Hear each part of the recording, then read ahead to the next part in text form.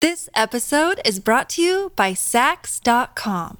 At Sax.com, it's easy to find your new vibe. Dive into the Western trend with gold cowboy boots from Stott, or go full 90s throwback with platforms from Prada. You can shop for everything on your agenda, whether it's a breezy Zimmermann dress for a garden party or a bright Chloe blazer for brunch. Find inspiration for your new vibe every day at Sax.com.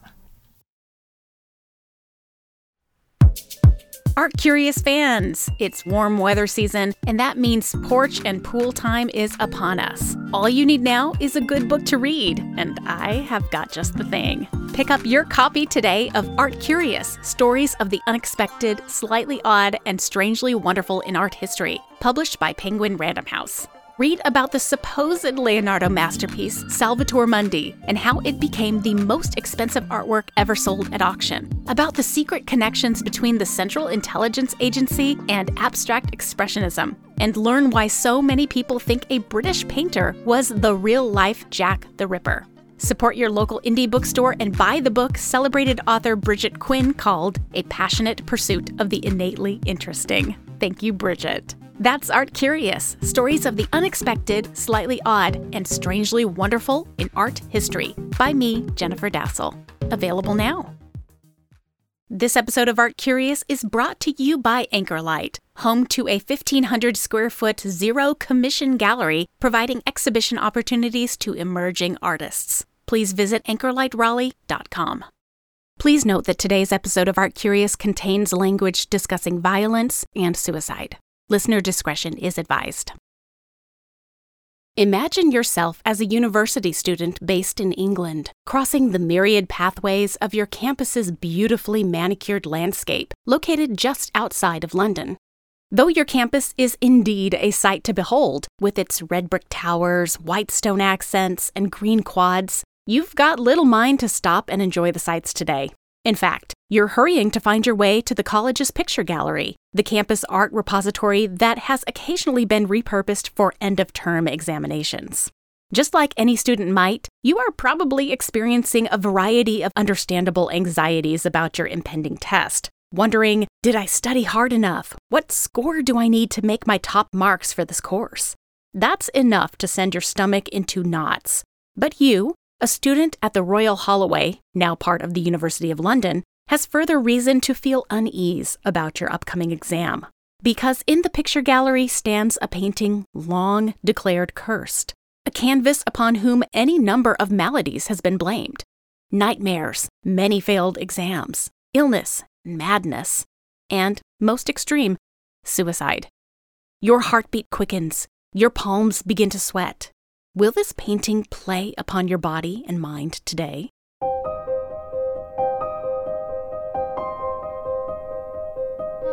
Some people think that visual art is dry, boring, lifeless. But the stories behind those paintings, sculptures, drawings, and photographs are weirder, more outrageous, or more fun than you can imagine. This season, Season 9, is all about curses in art and archaeology, a topic that was suggested by you, our listeners. And today we are continuing with a supremely chilling painting by an English master, and the urban legends, equally chilling, that surround it. Today, it's Edwin Landseer's Man Proposes, God Disposes. This is the Art Curious podcast, exploring the unexpected, the slightly odd, and the strangely wonderful in art history. I'm Jennifer Dassel.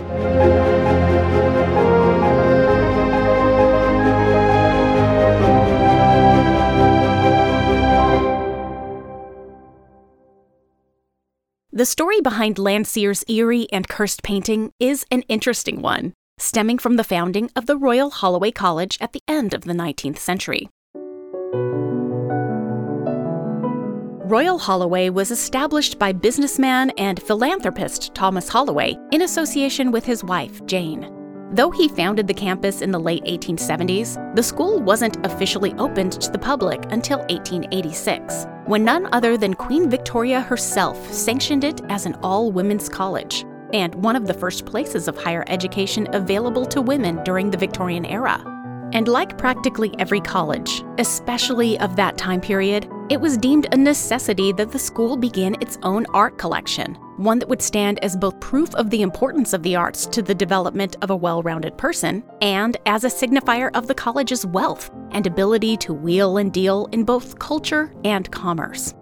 Because of this, Thomas Holloway began to collect what he considered to be the finest of contemporary art as early as 1881, with an interest in purchasing works that would be of considerable interest for his female audience.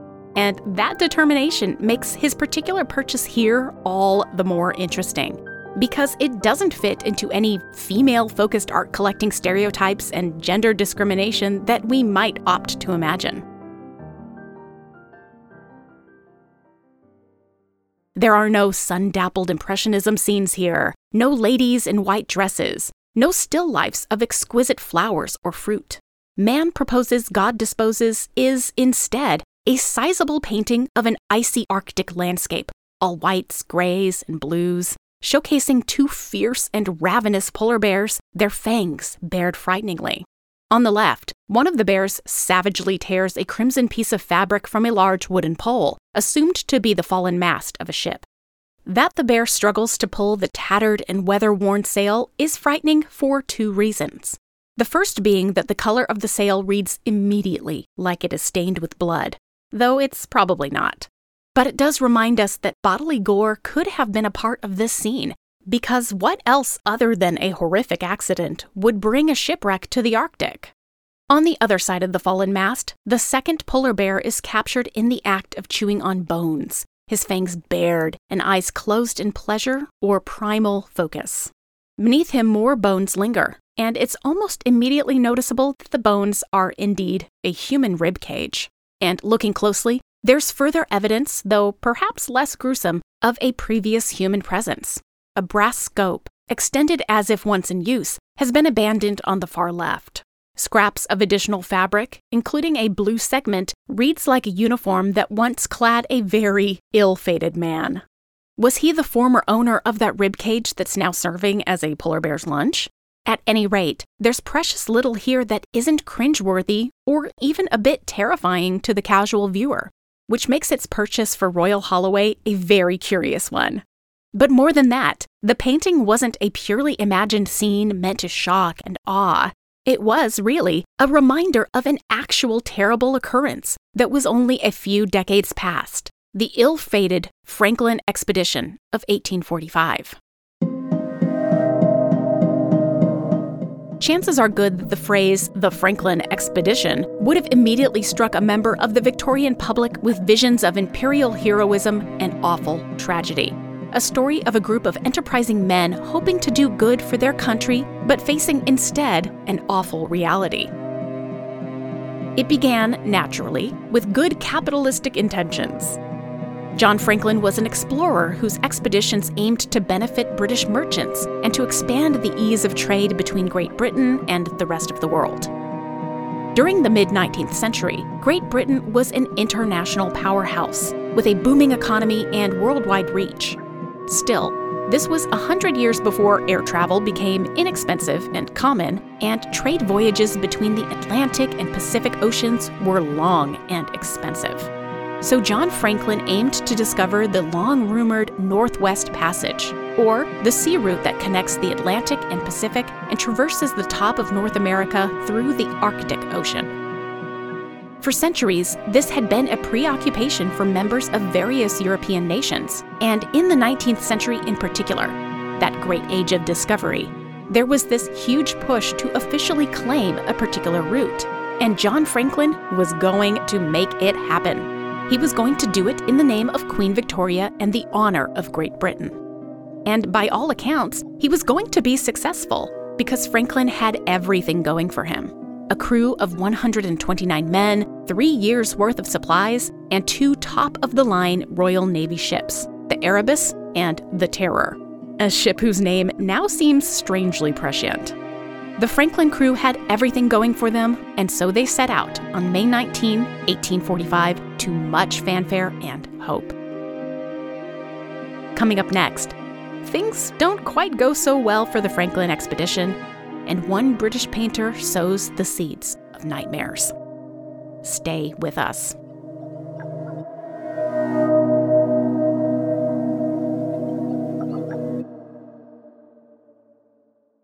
This episode is brought to you by Sax.com.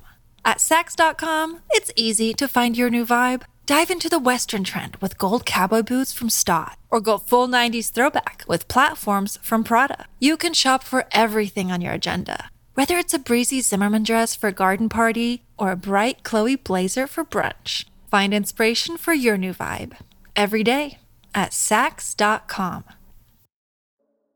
If you've been listening to Art Curious for a while, then you know that I absolutely love the feeling of learning something new, which is what I get every time I watch or listen to the Great Courses Plus. With the Great Courses Plus, you'll get thousands of hours of fascinating content across hundreds of topics, like exploring ancient Greece, or checking out the world's most significant archaeological sites, or even learn how to raise your own chickens. I personally tried my hand at a bunch of courses, including ones on drawing, world religions, and photography. And I can watch or listen anywhere at any time with the Great Courses Plus app, which is updated with new content every month, including video, audio, and guidebooks. I really want you to check out the course that we've chosen to pair with this week's episode, which I am sure you'll find fascinating. Their brand new course, Notorious London, a City Tour. From following in the footsteps of Jack the Ripper to the Blitz during World War II, from the decadent world of the incredible Oscar Wilde to Carnaby Street in the swinging 60s, Notorious London will give you centuries worth of history in 12 wonderful lectures. This streaming service is truly a must-have, and as always, I have an incredible deal for my listeners. Get a free trial plus 20% off when you sign up for an annual membership, but you have to use my special URL to get it. That's thegreatcoursesplus.com/art. That's a world of knowledge for less than what most of us would pay on coffee each month. So don't miss out on this great deal. Go now to thegreatcoursesplus.com/art to get your free trial. And my listeners will also get 20% off the annual membership. Again, that's thegreatcoursesplus.com/art. This episode of Art Curious is brought to you by BetterHelp. There have truly been times in my life where I've needed some assistance to figure out what I wanted from life and how to find the happiness I deserved. And that's why I turned to BetterHelp. And BetterHelp is here to help you too. With BetterHelp, a professional can assess your needs and match you with a licensed professional therapist with whom you can begin communicating in less than 48 hours. And it is so convenient because you can connect from wherever you are in a safe and private online environment, and you can message, call, or video chat with your therapist, all instead of commuting somewhere and sitting uncomfortably in a waiting room. And BetterHelp also makes it easy to find the right therapist for you. Whether you're looking for help with depression, anxiety, trauma, grief, LGBT matters, self-esteem, or anything, and you don't have to limit yourself to someone who works near your home. Believe me, I've used BetterHelp and it is so easy, and I loved my counselor I connected with. And even if I didn't, it would have been so easy and free to change counselors if I wanted. It's confidential, convenient, professional, and affordable. And financial aid is available. BetterHelp is not a crisis line or a self-help line. It is professional counseling done securely. And check this out. So many people have been using BetterHelp that they are recruiting additional counselors in all 50 states. As an Art Curious listener, you're important to me. And so I want you to start living a happier life today. By visiting our sponsor, BetterHelp, you'll get 10% off your first month of counseling by visiting betterhelp.com/artcurious. Join over 1 million people who have taken charge of their mental health. That's at BetterHelp, HELP.com/artcurious. Art Curious is sponsored by Ana Luisa, which makes incredibly beautiful, ethically crafted, and affordable jewelry that is meant to last a lifetime. Ana Luisa, that's ANALUISA, creates items that are timeless, chic, and crafted with your budget and the planet in mind, with prices beginning at just $39. So there's no luxury markup, with items produced in limited batches with carbon emissions offset, so there's no excessive waste to the earth. And to me, that is an incredible gift, which means Ana Luisa items are incredible gifts too. These pieces are absolutely perfect for Mother's Day or for a little gift as a way to treat yourself just because. I recently got my hands on a pair of their Hana marble blue earrings, which are gorgeous gold and enamel earrings with a stunning pop of blue that just grabs your attention in such a wonderful way. For a mom on the go like me, it's the perfect way to amp up my look and to make myself feel chic even when I'm just writing at home. I can dress it up or down, and it's durable enough to be a standard now and for many years to come in my jewelry collection. And now is the best possible time to snag some goodies from Ana Luisa because of their amazing Mother's Day sale happening now with 15% off all of their products. The last day to guaranteed standard shipping before Mother's Day in the US is Wednesday, May 5th. So order now to get a sweet special present for your mama or as a gift to yourself or another loved one. For a 15% discount on all pieces, go to analuisa.com/artcuriousmd. Go treat yourself or your loved one today and use my offer code ArtCuriousMD. Check them out now at analuisa.com/artcuriousmd, code ArtCuriousMD. Welcome back to Art Curious. By 1848, when the stores of the two ships would have run dry, the Franklin expedition had not returned to Britain, and no word was received of the ships. At this point, naturally some concerns were raised, and various search and rescue expeditions were sent out with the hopes of locating Captain Franklin and his crew. To no avail. With each passing year, hopes of any return of the Franklin team diminished further and further until it was almost a surety that the members of the expedition had perished. But no details were ever determined, until, that is, nearly 10 years after the expedition's departure. In 1854, a Scottish explorer named John Ray was undertaking his own explorations of the Arctic when he came across a community of Inuits who relayed a story about a party of Europeans who had met an awful fate. Disturbed by the story, Ray also understood its importance, considering the then unknown fate of the Franklin transport, and thus he sent a report to the British Secretary of the Admiralty. In a long letter, Ray wrote, quote, "In the spring, 4 winters past, a party of white men, amounting to about 40, were seen traveling southward over the ice and dragging a boat with them. None of the party could speak the Eskimo language intelligibly, but by signs the party was made to understand that their ship or ships had been crushed by ice, and that they were now going to where they expected to find deer to shoot. From the appearance of the men, all of whom, except one officer, looked thin, they were supposed to be getting really short of supplies, and purchased a small seal from the natives. After a later date the same season, but previous to the breaking up of the ice, the bodies of some 30 persons were discovered on the continent, and 5 on an island near it. Some of the bodies had been buried, probably those of the first victims of famine.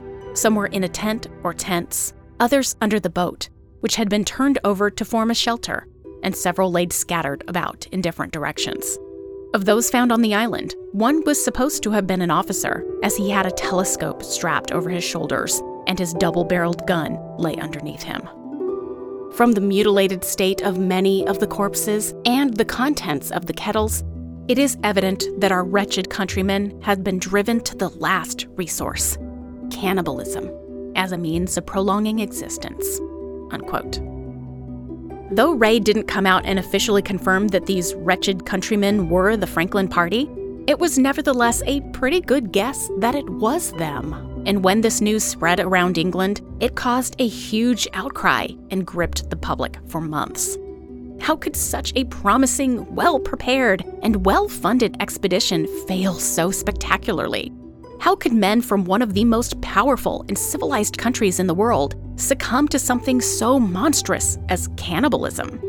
In this way, it mirrored the horrified response that the French had had only a couple of decades prior, when the story of the atrocities that befell the French frigate the Medusa circulated across Europe. More on that, and the painting by Géricault that it inspired, in Art Curious episode number 51.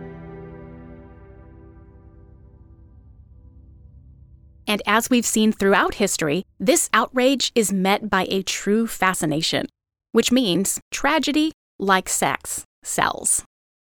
The British public could not get enough of all things about the Franklin tragedy, especially with that cannibalism hook. It's the same thing that still piques our macabre interest today when someone whispers the Donner Party to Americans. This all-too-human obsessive streak led many prominent figures, including politicians, publishers, and other explorers, and, of course, artists, to lean in hard to this tale and to capitalize upon it. Again, more Jericho vibes going on here. Among those producing the most interesting work on the Franklin tragedy was Edwin Landseer, an artist who, at first glance, seems both an odd choice and the ideal candidate for a painting like Man Proposes, God Disposes. Landseer was born in London in 1802, and his father, a well-known engraver, took the boy under his artistic wing and recognized early that the young Edwin was a prodigy, with particular interest in painting animals. In many ways, he's analogous to our much beloved artist and star of Art Curious episode number 64, Rosa Bonheur, an animalier who herself was known to some as the, quote, French Landseer, unquote. Though really, I'm totally okay for our purposes in calling Landseer the English Bonheur, but that's just me. It's his animals that made Landseer a well-known and highly sought-after artist of his time, with some even referring to his canvases as animal portraiture, to describe just how much personality and charm he infused therein. He was hugely popular with those dog-loving Brits, and even Queen Victoria herself claimed him as one of her favorite artists, and knighted him in 1850. And if you ever visited London, you probably have seen Landseer's works without potentially even realizing it. The 4 bronze lions that flank Nelson's column in Trafalgar Square are his iconic touches to an iconic monument. Many of Landseer's animals are a touch anthropomorphized in that they are often described with human qualities of dignity, bravery, and the like. Or they act as stand-ins for their human counterparts. If you really want to see a slightly sappy, but otherwise just incredibly heartbreaking painting, just Google Landseer's painting, The Old Shepherd's Chief Mourner, and get the Kleenexes handy. By the time that John Franklin and his team were departing on their unfortunate journey, Landseer, though still hugely popular, found himself facing some increasing difficulties. In 1840, he suffered what most historians believe to be a nervous breakdown, which was sparked by the death of his mother. Throughout the rest of his life, his mental health declined, and he experienced struggles with depression, addiction, and hypochondria, all of which doctors at the time attributed to, quote, melancholia. And as Landseer's ailments increased, his artworks changed in tone, from sentimental, charming, and appealing, to darker and more pessimistic.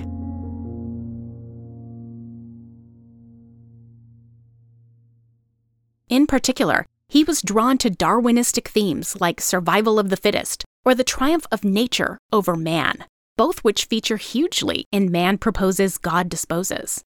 Landseer went to great lengths to properly fill his painting with not only the most accurate details, but also the darkest ones too. For the human bones and other remains, like the ripped cloth and the cast-aside scope, the artist gleaned details from the most popular book on the Franklin disaster, an infamous tome by Francis McClintock called The Voyage of the Fox in the Arctic Seas, in search of Sir John Franklin and his companions, from 1859. McClintock led an expedition to follow in John Ray's footsteps, and to conclude that Franklin's team were indeed those wretched countrymen that Ray had discovered in the Arctic, and to celebrate their honorable lives, all while noting the grisly details of the site of the team's demise. Landseer mined McClintock's tome for everything, from the, quote, ghastly hue of the polar lighting to the ravaged discovery of a skeleton. Taking it one step further, he studied polar bears in action at the London Zoo, and even wrote to a leading paleontologist named Sir Hugh Falconer for the loan of a polar bear skull, in order to paint the animals as true to nature as possible. The result was one of the most disturbing paintings of his career, a painting so shocking that Lady Franklin, Sir John Franklin's widow, was so horrified that she couldn't even bear to look at it. Even the title itself is super grim, its tidy internal rhymes notwithstanding. Men like Sir John Franklin may have had great plans, but ultimately at the behest of fate, or God, or the whims of the universe. Now, by no means was this a strange concept for art and literature in the 19th century, as it falls squarely into the category of Romanticism, which we discussed again in our previous episode on Jericho. Romanticism was all about big emotions and grandeur and drama, and the supremacy of the natural world was a huge part in this movement throughout Europe, and certainly it played a big role in England at the time. But Landseer's painting here doesn't provide viewers with any kind of hope. Nature has won here in the most appalling way, turning men first upon each other through violence and cannibalism, and then annihilating them entirely. All that's left are these polar bears scavenging the remains of a once lauded company of men. It's not a work that memorializes the members of the Franklin expedition. Instead, it blatantly highlights their failure to conquer nature and to live up to their anticipated goals. It's a reminder of their brutal end. Landseer, too, had an unpleasant end, with his health failing until he was declared insane in 1872. He died the year later, in 1873, at the age of 71. Coming up next, we'll discover how Landseer's creeptastic painting got to the Royal Holloway, and how it has potentially afflicted decades of students. Stay with us.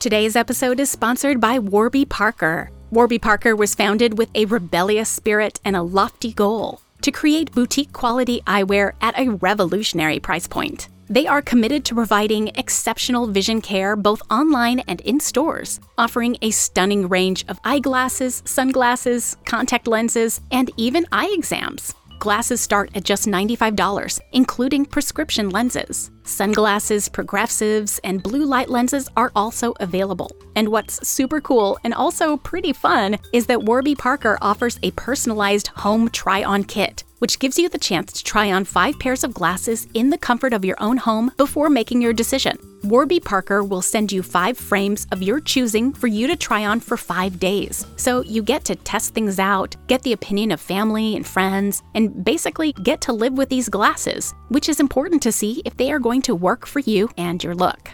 My home try-on began with a really fun quiz that allowed me to hone my style, like choosing square frames over round ones and deciding if I wanted to do a funky color or not. Then Warby Parker selected a bunch of options for me to consider, and then I got to choose the 5 pairs to try. Super quick, painless, and fun. And plus, it gave me something to look forward to in the mail, which is a great bonus. After 5 days, I got to send my frames back in a prepaid return box, and I ordered my fresh, all-new, personalized to me pair of glasses. Easy and stylish. Now you can try Warby Parker's free at-home program too. Order 5 pairs of glasses to try at home for free for 5 days, and there's no obligation to buy. Ships free and includes a prepaid return shipping label. Try 5 pairs of glasses at home for free at warbyparker.com/artcurious. That's warbyparker.com/artcurious. Over the last year in quarantine, I've made a lot of purchases, especially online. I've got a lot of makeup, some spray paint for some crafty home projects, and I even dabbled a bit in making my own clay jewelry. And let's not forget the trips to get takeout and mezcal from my favorite local restaurants. Now, think about all the quarantine purchases that you've made over this past year, and you're probably forgetting one of your biggest purchases of the year: insurance. Americans overspend on car and home insurance by billions every year, and that's money that could have been spent on more retail therapy. That's where The Zebra can help you. The Zebra is the nation's leading insurance comparison site for car and home insurance. In minutes, you can compare policies from every major provider for free, all on one independent marketplace. After answering a few quick questions, The Zebra will then pair you with the right insurance company for you, which helps everyone save time and money. You can then buy online or over the phone with one of their licensed insurance agents. And there are no hidden fees or fine print about your personal information. Best of all, The Zebra has no stake in the policy you choose. They're just there to help you find the right coverage that's perfect for you. Make insurance your smartest purchase yet. Visit thezebra.com/art. That's THEZEBRA.com/ART. thezebra.com/art. When you need mealtime inspiration, it's worth shopping Kroger, where you'll find over 30,000 mouth-watering choices that excite your inner foodie. And no matter what tasty choice you make, you'll enjoy our everyday low prices, plus extra ways to save, like digital coupons worth over $600 each week. You can also save up to $1 off per gallon at the pump with fuel points. More savings and more inspiring flavors make shopping Kroger worth it every time. Kroger, fresh for everyone. Fuel restrictions apply. Welcome back to Art Curious. Almost 2 decades after the completion of Man Proposes, God Disposes, it went up for auction in London, which is where Thomas Holloway, the founder of Royal Holloway, came upon it. Like Landseer before him, and really like most people in London in the 19th century, he had been enthralled with the good expedition gone wrong tale of John Franklin and his men. It meant something to him. Enough that after his death, it was discovered that he had squirreled away piles of newspaper clippings about the Franklin disaster. Whether or not this was due to more than human interest, we don't know for sure. But we do know that such interest inspired him to purchase the Landseer work at that auction in 1881 for a price of 6,615 British pounds, which, by the way, was the highest sum ever paid for the purchase of a contemporary work of art at auction in London at the time. So shout out to our last season on art auctions. He had it installed at the Picture Gallery at Royal Holloway, and as Laura McCullough, the current curator at Royal Holloway, notes, its inclusion in the college's art collection does make some kind of sense, although perhaps not at first glance. Thomas Holloway, remember, was trying to set up his brand new women's college as a place for minds to grow, to expand, a place for the debate and understanding of all of society's issues. Landseer's frightening painting could be a catalyst for a good many topics of conversation: man's connection or disconnection to nature, ideas of fate or religion, of environmental factors and any number of scientific experiments, even perhaps whether such expeditions were important or necessary. Surely, this was Thomas Holloway's hope. But one wonders if it ever inspired much debate for the first half-century of its display, other than about whether or not it was cursed. Laura McCullough notes that almost immediately after Man Proposes, God Disposes ended up in the Picture Gallery, reports began to spread of headaches, nightmares, and, just general feelings of doom. At end-of-term exams, students were disturbed by the beady eyes of the fierce polar bears, and several indicated that the painting affected them so much that they attributed any poor grades and failed courses to its presence. Each year, a new class of students, which included both men and women after the Second World War, found reason to fear Man Proposes, God Disposes. But, as the legend holds, things only grew more dire, and depending on what version of the story you hear, it reached a breaking point in either the 1920s, the 1930s, or the 1970s. And please be warned that we are about to get gruesome here.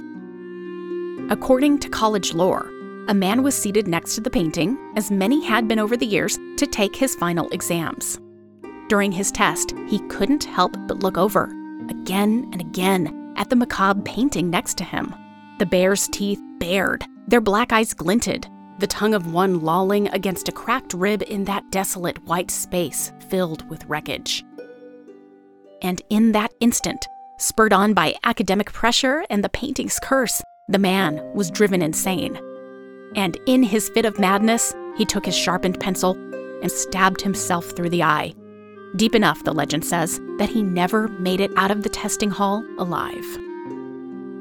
And just in case it wasn't clear why the man committed this horrendous act, he left behind a very telling note to elucidate matters. Scrawled on his unfinished test were 7 eerie words. Quote, "The polar bears made me do it." Unquote.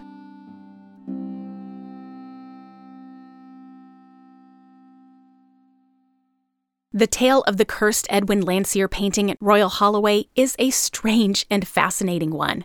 But I must confess that, like the other curses we've been discussing and will discuss this season, it's probably nothing more than conjecture, a great urban legend carried down from student to student over the college's storied history.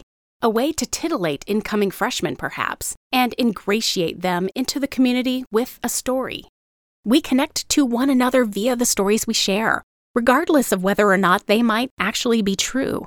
And it's thus probably not surprising that there are no records to indicate that anyone committed suicide within the picture gallery at Royal Holloway, or even that anyone has ever scrawled an ominous warning about the painting on their final exam. Naturally, the fact that the timeline has seemed to change over time adds that level of incredulity, because the suicide either happened in the 20s, or the 30s, or the 70s, or who knows. Maybe someone will claim to have the inside scoop on the event, which actually maybe happened during the 90s. But what's most interesting is that even though chances are spectacularly good that this is all a fascinating myth, Royal Holloway isn't taking any chances. Ever since the 1970s, a new tradition has taken hold. During exam times, man proposes, God disposes is always covered up, typically with a Union Jack, the national flag of the United Kingdom, which was the only thing large enough to cover the painting way back when the urban legends began. That way, those beady polar bear eyes will not glower over the students. It's the one thing we can truly verify about the Landseer painting.